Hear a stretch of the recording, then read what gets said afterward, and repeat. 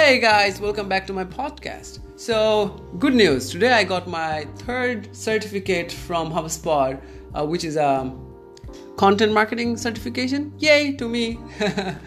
So, you can ask me like, why are you doing this, right? Even though you are an established marketer, why are you still doing this?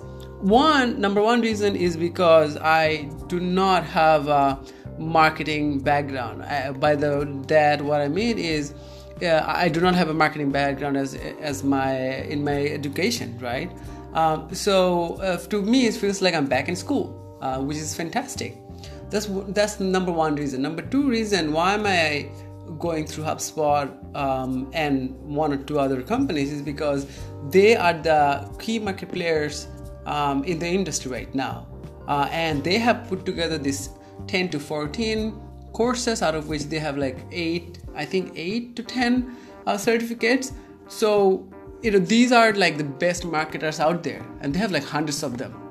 So they have put together these courses, which means what? They must be that good. And that's one. That's number two. That was number two. Number three is, even though I have been doing whatever I have been studying for the last few weeks, but I think going through all these courses, I learned like 20% more. So if I had to divide the whole course into 100%, 80% of the stuff, whatever I studied, I think I knew all of those, right? But the 20% extra that I learned, I think that was really valuable, because they helped me connect the dots, right? I think they are the glue that keeps together the marketing side of it.